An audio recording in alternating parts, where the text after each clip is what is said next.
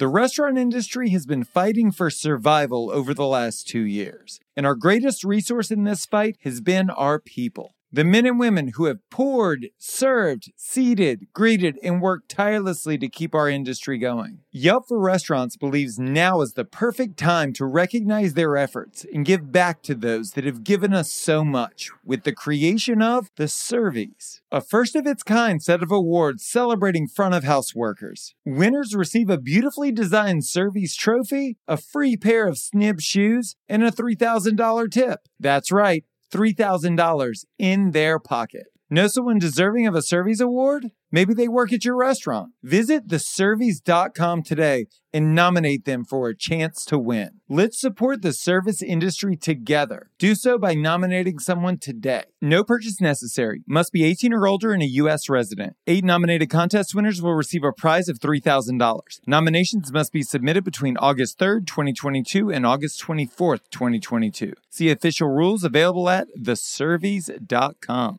Now here we go. Every time you post an Instagram thing, put $50 on it. Put $100 on it. Every time you do a TikTok, and believe me, you're going to get that money back tenfold. And that's how we started. We started with a few $100s, and now we're in the $400,000 or $500,000 a year range for all our brands, just on SEO, Facebook, Instagram, and Waze. And I believe we're making millions off it. Welcome to Full Comp, a show offering insight into the hospitality industry, featuring restaurateurs, thought leaders, and innovators. Served up on the house.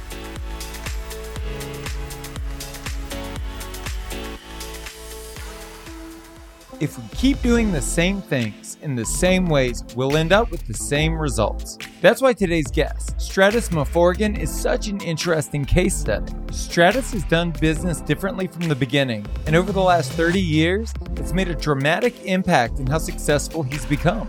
Today, we unpack the lessons to be learned from both his successes and his failures on his path of industry disruption. I knew that school was not for me. I knew that by the young age of about 6, 7 years old. And I knew that I was in my happy place around strangers inside my dad's restaurants. And then when I went to the Fulton Fish Market, my dad used to bring me to closings. He had about 14 restaurants. He would actually bring me to closings by the early age of 8, 9 years old. He involved me with every part of his business world.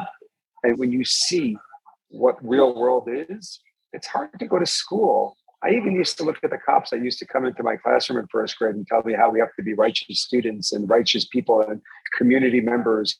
I mean, well, I'm in the Fulton Fish Market watching a guy put an ice pick in an 18-wheeler because he didn't pay the parking fee for the mob tax. And the cops are sitting there and saying, yeah, you got to pay. I'm just like, really? So if you go along those lines, you'll understand that school was just like an imposter for me. School was just a joke. School was not reality. And it just kept on compounding as I went through middle school and high school. You know, restaurants were for me, every part of it, from buying to operating to designing to developing to creating. And when I say creating, every restaurant I've ever done, I've never done the status quo. My Greek diner had a 3-star New York Times chef. My new Greek restaurant is basically going to be the first one with all strictly wood burning. Everything's going to be wood burning cooking.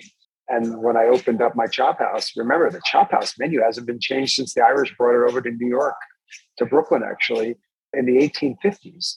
It's, you know, cream of spinach, baked potato, mutton chop, lamb chop, pork chop. It's like, you know, it's the same stuff.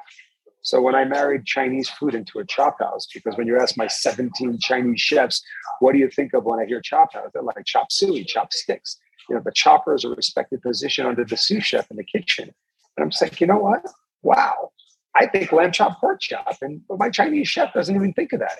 And that's how we mixed and mashed the two cultures together and created a Brooklyn Chop House. It's basically dim sum and chops. I want to talk about success and failure and how you perceive them. As a young kid, adolescent, young man, watching your father's business grow and contract over time, how did it affect how you saw success, how you saw failure? What does winning look like? Contract is a good word, because as my dad was like the first spokesman for American Express in the 70s. He had 9 restaurants by 1971. You know, we moved to a big house. Everything was going great. And then, you know what? As great as we were by 1978, there was a huge controversy with one of his managers stealing credit cards. And guess what? His whole empire started to collapse. So I learned that too. I learned that you never feel safe. You need to be a bit paranoid in our industry because there's so many ways to fail and so few ways to succeed. And, and now you have the modern stuff of like communist leaders shutting down our restaurant because they say they're following the science of a pandemic, which is all crock of bull. And then you got the labor lawsuits prior to the pandemic, which were our pandemic before the pandemic. You had every restaurant being sued for labor laws and sexual harassment and this and that. And you pivot, right? When this stuff happens, and I got caught up in it when I owned Philippe Chow, now every employee signs like a 6-inch document stating what they understand. It's like preemptive strikes. And these are the things that, I've learned from my dad. My dad was incredibly successful, experienced failure, incredibly successful again, experienced a setback. And that's our industry. And you know what? We have enough of it without these politicians who never ran a lemonade stand involving themselves in small business when they've never created jobs. Us small business owners are the only ones that create jobs. And when you have politicians dictating on what small business should be or shouldn't be, or when it should open and when it should close and this and that, that's a really bad recipe for disaster because these politicians have never run a day of a small business in their life. They do not know what a sleepless night looks like. When we look at our parents, especially like as a young man looking to his father, and I did the same thing with my dad, he was an independent sales rep. I looked at him with such awe. Like it was so amazing that he could do all of the things that he did. And as I got older and as I got better at my own job, you begin to take a more critical perspective of your parents and their performance as business owners. When you started out on your own and you broke free and you opened your first place, what mistakes did your father make that you had committed to yourself that you weren't going to make? Hire family. That was it. I was not hiring family. But you know what? I got to tell you, Josh, I'm guilty of it because even I did hire family. And what makes me kind of proud is the 2 young kids that were my cousins that started under me when they were 12 and 13. One is director of operations of Scarpetta. The other one's director of operations of Kima. They all make big salaries. And these kids were my barbacks, my busboys. And you know what? Their father was just a city worker, which is very important and nothing to belittle. They wanted to be in the restaurant entertainment business. I always put those 2 together. And, I'm proud that I did take a chance on a couple of relatives. And you know what? They're doing amazing right now. But I had a couple of other ones that I gave jobs to, and we don't talk anymore. So The idea is to try to keep family at a distance. Family is really what it does. It softens you. It basically takes you off your guard. When I run my restaurants right now, I don't even want the hostesses, the female hosts, to even know my name. When they come up to me about an issue, I say, why are you even talking to me? Go to your GM or go to human resources or go to your DO. Do not come to me. That's not how I was brought up. My dad used to have waiters and waitresses at my birthday party where there was 100 people in my house, a 10-year-old birthday party. They were like extended family members. And unfortunately, with our industry, we can't do that anymore. We can't treat staff like their family because you're just opening yourself up. So many vulnerabilities there. And especially if you're successful, you're just the target for these ambulance chasing lawyers that just want a nuisance check. A nuisance check is basically, they come up with a bullshit claim and then basically they're looking for $10, $20, $100,000 to go away. And I stopped doing that. Anyone that does it, we go to court, we go to trial. Even if it's a $10,000 settlement, it's going to cost me $50,000 in legal fees. I've sent the message out to all of them. I got the $50,000 to fight this in court. Does your client have it? Probably not, because you're taking him on a contingency plan because you think I'm just going to write a fast check. So get ready. We're going to court. So things like that. Unfortunately, I grew up with a lot of these people that worked for my dad, and they were really good people. But you can't do that in today's industry. I learned a lot about that. And I also learned about my father was very anti-tech, down to the fax machine. He barely just got to the fax machine before he retired in 2006. But I believe technology is a major component that needs to be addressed, that needs to be embraced, because hospitality has a history of not embracing technology. And not like the good-looking, sexy stuff like the automat that I just did for Dumpling Shop.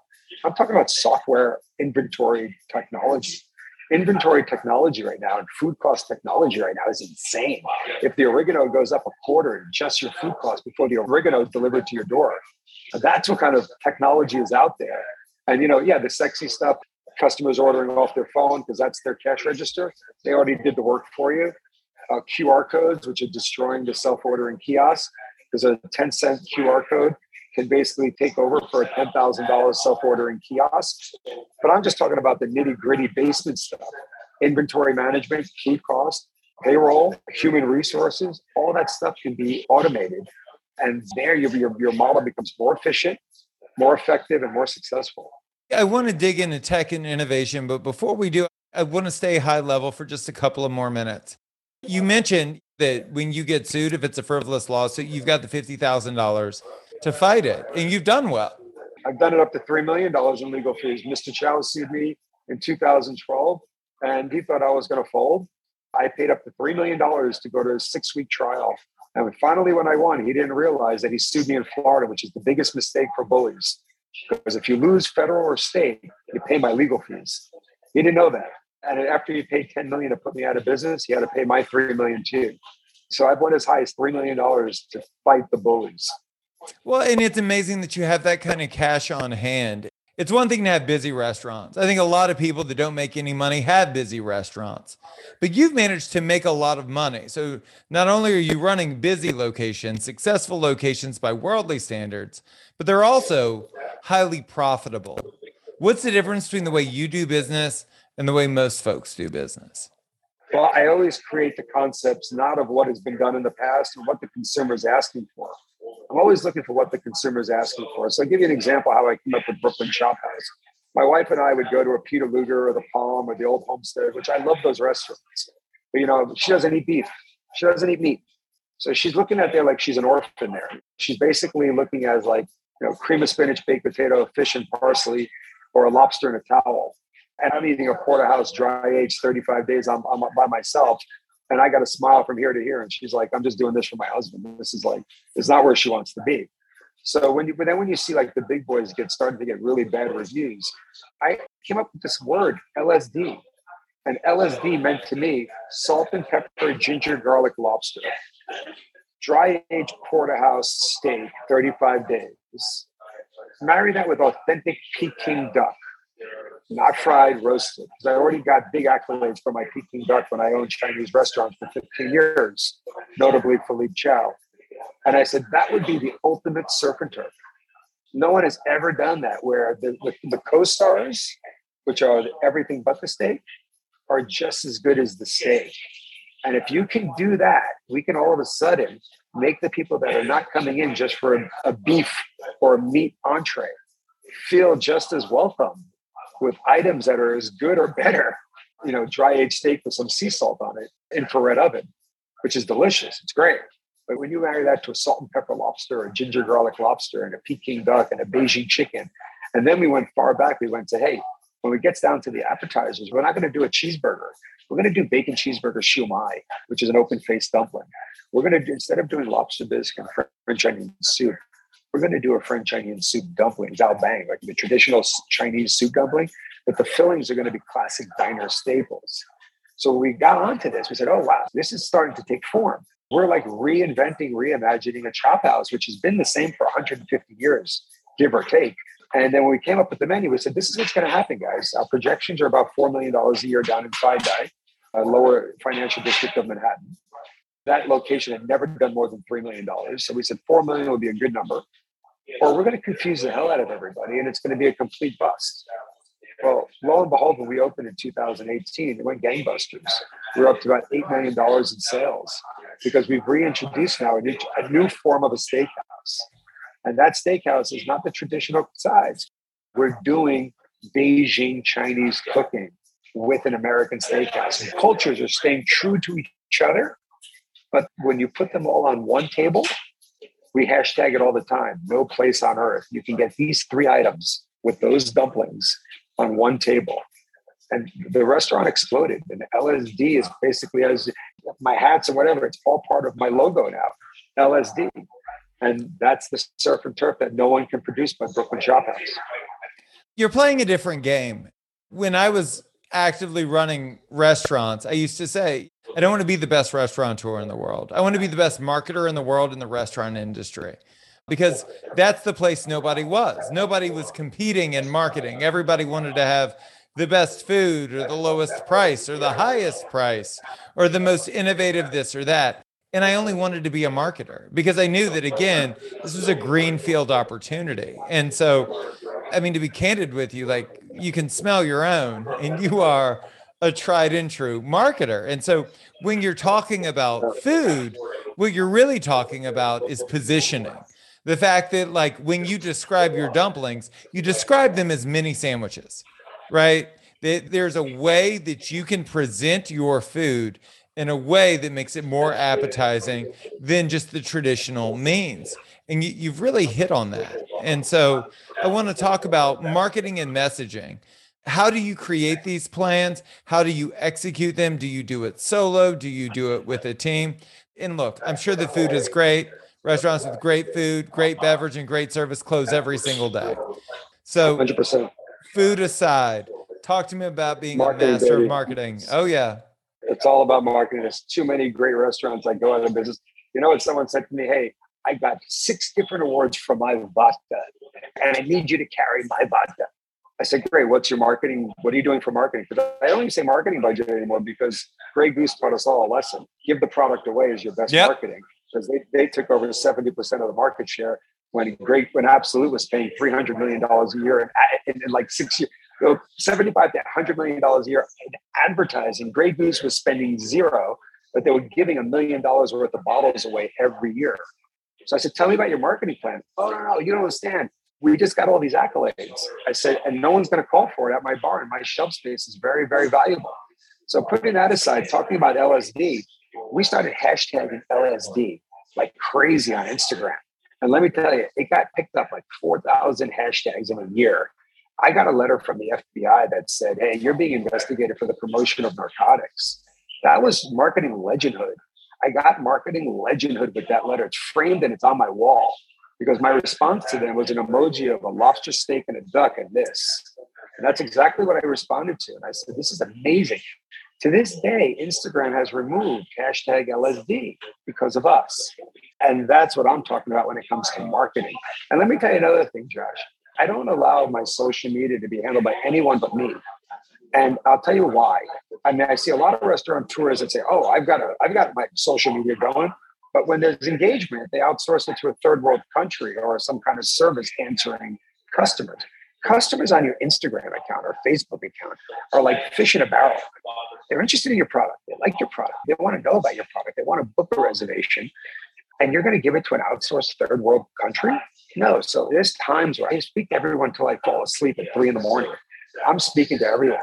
And there's one guy who said to me, like literally last week, he goes, man, I just asked you about your porterhouse, where it's from, da, da, da, da. And I'm getting this information at 3 o'clock in the morning. I got to tell Stratus, man, you guys are amazing. And I took a picture of myself and I'm wearing pajamas. I took a picture of myself and I sent it to him. I said, you're talking to Stratus. He goes, get the fuck out. Are you kidding me? You're fucking talking to customers at 3 a.m. and you own this little mini empire? And I said, listen, I don't take it for granted. That little mini empire is going to disappear if I'm not engaging with my guests. So that's one side of marketing and engagement. Don't allow this computer, don't allow this phone to get you lazy. It's like, before the internet, Josh, you'd have to go to like a haircutting salon or like a family gathering to tell someone about this great restaurant you heard. And 20, 30 people might be affected by it. Today, you could have an 18-year-old kid with 50,000 followers walk in or actually talking about your product or interested in your product. And you should do it. So that's one side of it. The other side of it, I'm very bullish on Facebook, Instagram, and Waze.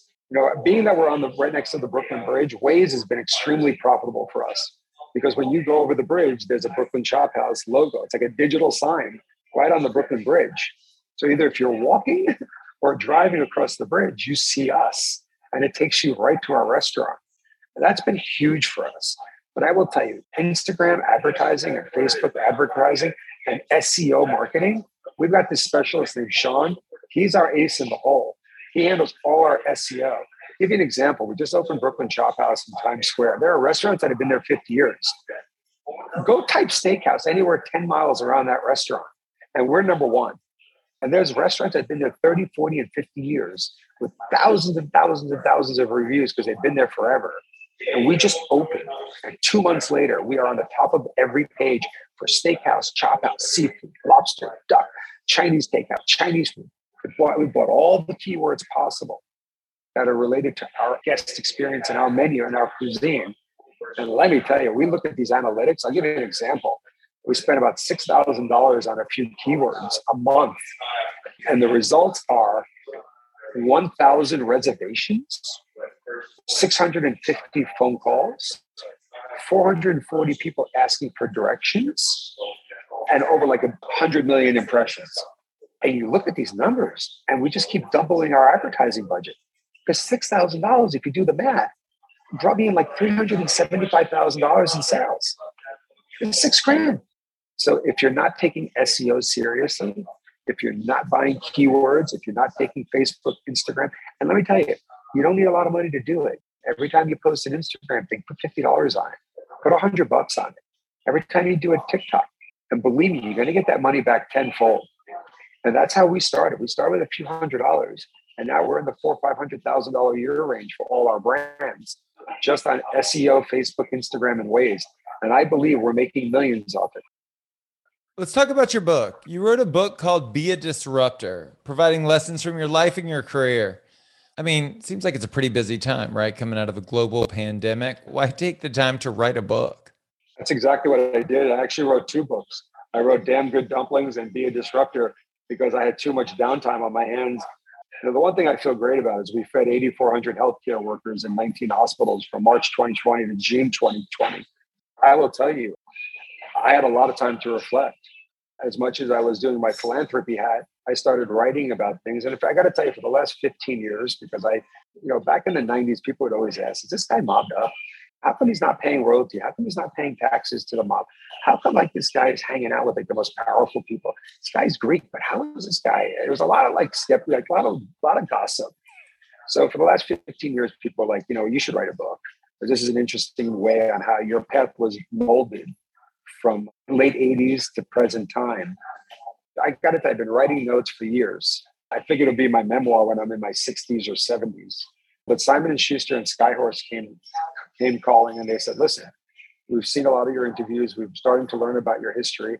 There's a business book that has to come out of this. And that business book that has to come out of it is, instead of supported by analytics, should be supported by true stories. And that's what I did. I wrote a business book wrapped around a memoir. But everything that I wrote about is not supported by analytics. It's supported by true real life stories, backing up my claim or backing up my success or backing up my failure. And that's how Be a Disruptor was created. And I'm really proud of it because it was no holds barred. It's a very truthful book, good or bad. I put myself down. I talk about my flaws and I talk about other people too. And you know what? It's just my book to my future Morphogen generations. And I want them to understand that, business is a constant thing. And this was my journey. There's a tone to the book. And one of the tones that you get is frustration with the industry and where we are and how we got there. Because I think there are a lot of people that didn't see this coming, but it's very obvious through the tales you tell in the book that you did, and that you chose to go a very different route. And as I'm reading the book, I'm chatting with a buddy of mine, and we're talking about a local coffee shop around the corner. And I was explaining to him, I don't understand why they have a cashier. It makes no sense to me. It does not add to the hospitality experience. This is a transaction. I want coffee, you'll give me coffee, and then I'll go away. That's it. At the end of the day, I'm not looking for an unforgettable beverage experience. I just want a cup of coffee. And it seems like we're still struggling even today to separate what is transactional from what is experiential. And I think it's a great opportunity for you to talk about that high level and then to get into the manifestation of your theory, which is the automat. Yeah. So everything you're saying right now is just transactional. To me, was the automat. So, and the dumplings became a huge success at Brooklyn Chop House. And I had told my partners in 2019, I want to do a 2-ounce sandwich shop. And they're like, what's a 2-ounce sandwich shop? Katz's Deli is 20 ounces. What does that mean? I said, come on, guys, we're going to do a dumpling shop. We're going to do peanut butter and jelly. We're going to do bacon cheeseburger. We're going to do lamb gyro. We're going to do bacon, egg, and cheese croissantling, which I just patented, croissant-shaped dumpling. And basically on and on and on and on. I said, a dumpling to me is a sandwich. So let's create a sandwich shop with sandwich fillings and sandwich diner staples, but put in a dumpling. But then when we got down to the experience, I said, yes, now QSR is transactional, but they're doing it all wrong. I love the automat. And the reason why the automat failed was because technology in the 70s failed the automat. What I mean by that is the automat was up to 800,000 meals a day. Horn and Hardart were the founders of the automat. 1910 to 1970, it went gangbusters. Like 73, it started to collapse because it was the rise of fast food, the rise of inflation, and there were no dollar bill receivers. There was no credit card access to that vending machine. You had to wait online for like 40 quarters to feed your two kids and your wife. And you had to go wait online again and put the quarters in and get the food. And of course, Burger King bought the last one in Hardart automats and they converted them to Burger Kings. And by 77, there was one left till 1990. But the automat was done because technology failed. I saw a couple of reincarnations of the automat, and they were getting it wrong too. They were making the whole restaurant wall-to-wall automat, like Itza, for example. Itza basically created an automat that was wall-to-wall, and I didn't think the menu of just veganism is going to work for the automat because these people are they don't want to have a relationship with a piece of metal. It didn't go together. But it's something like a dumpling shop where it's a sandwich and it's on the go and the consumer's controlling it from their cash register. Their cash register is a smartphone. I mean, especially the TikTok generation from 13 to 30, they live on their phones. I got 3 daughters in that age group. They don't want to talk to me. They live on their phones. So how are we not creating a restaurant speaking to that generation? And we see it now. So where people are, when we have a restaurant where the restaurant basically is catering to like a 35 and over crowd, well, I got to tell you, we need a greeter there because half of them are walking out. But then when we open near a university, they come in and they've already pre-ordered on their phone. They ordered ahead, they clicked their time, they got their receipt, they got their QR code on their phone. They walk in and they go like this to the greeter. They're like, we're good. And they come in, they scan their phone and they're in and out in 10 seconds. Now, the industry norm was 4 to 6 minutes and you've got a gold mine. We get you out in 10 to 20 seconds. As fast as you can scan your phone, you're out. And you don't need to speak to anyone. And that's really speaking to the TikTok generation. So with the cool concept of a dumpling that resembles a sandwich, like chicken parmesan and buffalo chicken and Tex-Mex, these are some of our new versions, hot fudge sundae in a dumpling. Now, as we did all this, we knew that crowd is not going to really want to sit there and talk to a cashier. We don't need cashiers in our industry anymore. And we don't even need self-ordering kiosks anymore. Like McDonald's is all up on the self-ordering kiosk. Well, to me, a self-ordering kiosk is a fax machine. It's already a dinosaur. The cash registers that are there are the people's smartphones. That's their cash register. That's their POS system. They just bought it for you. So hence, why do we have a choice now between hardware, which costs $10,000 for a self-ordering kiosk? Their competition today, Josh, is a 10-cent Xerox copy of a QR code. Can you imagine that 10-cent Xerox copy is your competition? When either I'm going to buy your machine for 10 grand or spend $50 one time and then print it at 10 cents and put it in a frame and put it up on everything that's printed in my restaurant. Guess what the kids are doing? They don't even want to touch the boards. We're going to have 4 per every dumpling shop. Now we got it down to 2. We may just bring it down to 1 and a beautiful QR code in a nice frame on a stand or on the wall. Those kids know exactly what to do when they see it. So why interrupt them? This is what they want. Why interrupt them? So with all that said, the menu, the guest experience, the technology, and bringing the power back to the consumer and us staying out of their way was how Brooklyn Dumpling Shop was created and how it's thrived now. We'll have about 200 contracts in the next 6 months worldwide for franchising. I keep it, the franchising business is off the charts. Let's talk about that. You can scale in a variety of ways. Why did you choose franchising? Because we're using other people's money. Here's your choice. You own more equity and then you allow the franchisees to build them out, or you go and sell off half your company for $10, $20 million, and then you basically own them all yourself. My height of Philippe Chow, I had about 9 restaurants in like 3 different countries. And I will tell you, it was torture. It was torture. Unless you have like $20 million in the bank, that's not a model that I would suggest to any restaurateur or small business owner. Go to the franchise market, team up with, and don't let them buy your franchises with a credit card. We only deal with high net worth individuals with at least $1 million in liquidity. Many people are coming, hey, can I just, I got high school friends calling me, hey, can I buy it by the railroad station where we grew up? And I'm like, no, unless you got $1 million in liquid assets, and I don't want to speak to them, because you know what? That's the first move you got to do. You can't take everything on and have them start failing because they're undercapitalized or they just don't understand it. We're dealing with hedge funds, people that have 50 units, people that have 25 QSRs. We're only dealing with very high net worth individuals. And the ones that don't have experience have a ton of money to hire the right people. Because I got to tell you, with 3 employees, you can open a Brooklyn dumpling shop. And that industry norm is like 7 to 8. So it's a really cool model. It's like a restaurant on training wheels. If you want to get into the food service business, which I've told a lot of people, put your money in mutual funds, don't invest in restaurants. Well, today I tell them, if you're ever going to do it, Brooklyn Dumpling Shop is the one to do, because it's so easy.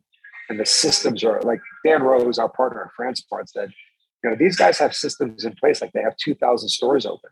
And we only have a few stores open, but we have one store basically opening every 3 weeks in 22. That's incredible. Talk to me about the NFT projects you're working on. We're going to be launching the first private supper club in Times Square, 2 levels below the ground of Brooklyn Chop House, which is a 5-story restaurant, 25,000 feet and 700 seats with a rooftop. But sub-level 2 is going to be NFT private members only supper club called Brooklyn Chop House. So what are we doing here? NFTs were designed for, like the location finder and the business card. Well, NFTs were designed for music and art. And I'm like, no, NFT is designed for hospitality. Because what we're doing now is we have 3 NFT tokens, 3 NFTs. And basically one is about, I'll do it in US currency. One is 8,000, one is 25,000, and one is 100,000 they can purchase in Ethereum. And basically each one of them gives you a different level of service. 8,000 gives you admission into the private club. 25,000 gives you X amount of reservation and access to celebrity events. The $100,000 gives you car service to and from the airport, chauffeured car service to and from your hotel. You also will be available to have catering at your private plane. So we did that for $100,000. And basically now what we've done is take the token, the digital token, and we've actually now put hospitality attached to it. And people can buy different services. And wow, 25,000 is a lot. I can go to Soho House and pay $5,000. Great. So you pay $5,000 every year and you got nothing to sell. My $25,000 token that's going to treat you like a king and your guests. And it's going to be just for NFT crypto people, that it's going to be the community of crypto down there. You can resell it on the blockchain 2, 3, 5, 6 years from now. You can resell it. It's almost like an asset. We're giving you something tangible, something you can actually resell whenever you want. And we get 10% of the resale. And we won't allow them to sell it at a discount, keeping integrity inside our product. The restaurant industry is filled with unspoken rules and traditions and how things should be done. How would you like to see the industry turn the tables to create a better future for all of us? The best word you just said in that was should. Should. There's no such thing as should. But you're right. Hospitality has always been late to the technology game. They've always been late to it. They don't embrace it. Somebody just called me a yuppie asshole that steals jobs for Brooklyn Dumpling Shop. They said it in front of 1,600 people in Vegas. And the commentator said, hey, no profanity. That's uncalled for. I said, no. Let them say it. There's 100 more people that agree with this guy. So let me answer it. I said, let me answer it. You're probably the same person when you were driving down the Long Island Expressway in New York yesterday. And all of a sudden, when you didn't have to stop anymore for the toll booth, you probably were like, those toll booth clerks all lost their jobs. This is crazy. So now let me ask you something. And the guy even said, yes, that was me, because I don't believe people should lose their jobs with robots. I said, okay, great.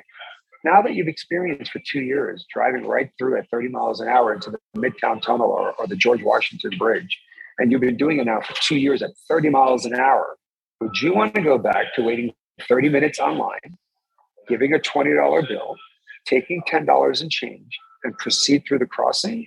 Or do you like this new system where you just whiz right through it nonstop and they're scanning your license plate or your Easy Pass? And then everybody started applauding, like, hey, checkmate. Because if that's what you're interested in, then you're never going to be a successful entrepreneur in any industry. Because if you don't embrace technology, you're going to never succeed at a level that you're capable of succeeding in. I said, we don't need toll booth clerks. I wrapped it up like this. We don't need cashiers. And we don't need home plate umpires in baseball. Because look at tennis. Tennis got it right. That ball hits the line, outside the line, boom. You know, we're at 130 mile an hour serve. You know exactly where the ball hit. How are we not doing that in baseball? They have the technology. So to me, those are the three things that are passionate to me. But I like to drive 30 miles an hour through the tunnels. I do a lot of driving, and I don't like cashiers because we should not entertain the idea of logistical staff and cashiers and things like that. And now what I'm doing with my fine dining restaurants, Josh, I'm actually implementing the automat to my fine dining restaurants. So, well, how are you doing that? Well, the focus is takeout, delivery, and drivers. The takeout, delivery, and the drivers. Takeout and pick up from customers, and then the drivers picking up their food. I don't want these guys coming into my restaurant. I don't want the delivery drivers coming into my restaurant. I have a beautiful restaurant. People are well dressed. And I've got 10 drivers there that are not hygienically appropriate and not dressed appropriate. And they're sitting there waiting for their food to go amongst well-dressed customers. So now I put the automat flush with the curb. And now the driver is going to get their QR code. And let's just say you had a rough night last night. You know, you don't want to get dressed up and get a to-go meal. So you just want to go pick up something and you want to wear your sweatpants. Well, you can do it now, ordering off our web. You get a QR code. You don't have to come in the restaurant. You scan your phone. The locker opens from the outside. You pick it up and you go. Now, on the business side of it, again, now we're allowing the consumer to do it on their time. But the other thing is, if you go to the Brooklyn Chop House tonight, where I don't have the automat there, because it's a landmark building, so I'm having difficulties in one of our stores putting in the automat, there's 5 people stapling bags. There's 5 people saying Uber gets this, Josh gets that, Joe gets this, Mike gets this. I don't need any of it anymore. It goes directly from the runners in the kitchen and it goes right to the back of the automat. I've cut out like 5 jobs. So at the end of the day, when people say I'm the yuppie asshole, which I was really actually happy, I was cool with the yuppie part, yuppie asshole stealing jobs. I said, at the end of the day, if you know the facts about failure in our industry, 7 out of 10 restaurants fail within 30 months. And the number one reason is payroll. And this is before COVID. I just can't meet payroll. That's why you don't see too many 7-Elevens close, because, one employee on a slow 7-Eleven can still cut it. Use technology. And if you can get the payroll from 32%, which is the average, and sometimes it goes as high as 40% when you're about to give in the keys, if you could drop that to 15 to 18%, those 7 out of 10 restaurants are not just going to survive, they're going to thrive. And if we do that, even though we have 4 employees instead of 8 or 9, we're going not to just save that entrepreneur or that brand. We're going to save an industry. We are going to save an industry if we can lock the payroll in half. And remember, here's another restaurant institution data fact. For every 1 hospitality job that's lost, 10 non-hospitality jobs are lost. You factor all that math in, those 7 out of 10 restaurants that will survive with my model, with half the staff, will actually do more than just save jobs. It'll save an industry. That's Stratus Maforgan. For more on his concepts, visit brooklynchophouse.com. If you want to tell us your story, hear previous episodes, or check out our other content, go to restaurants.yelp.com/fullcomp. Thank you so much for listening to the show. You can subscribe wherever you get your podcasts. While you're there, please leave us a review. A special thanks to Yelp for helping us spread the word to the whole hospitality community. I'm Josh Kopel. You've been listening to Full Comp.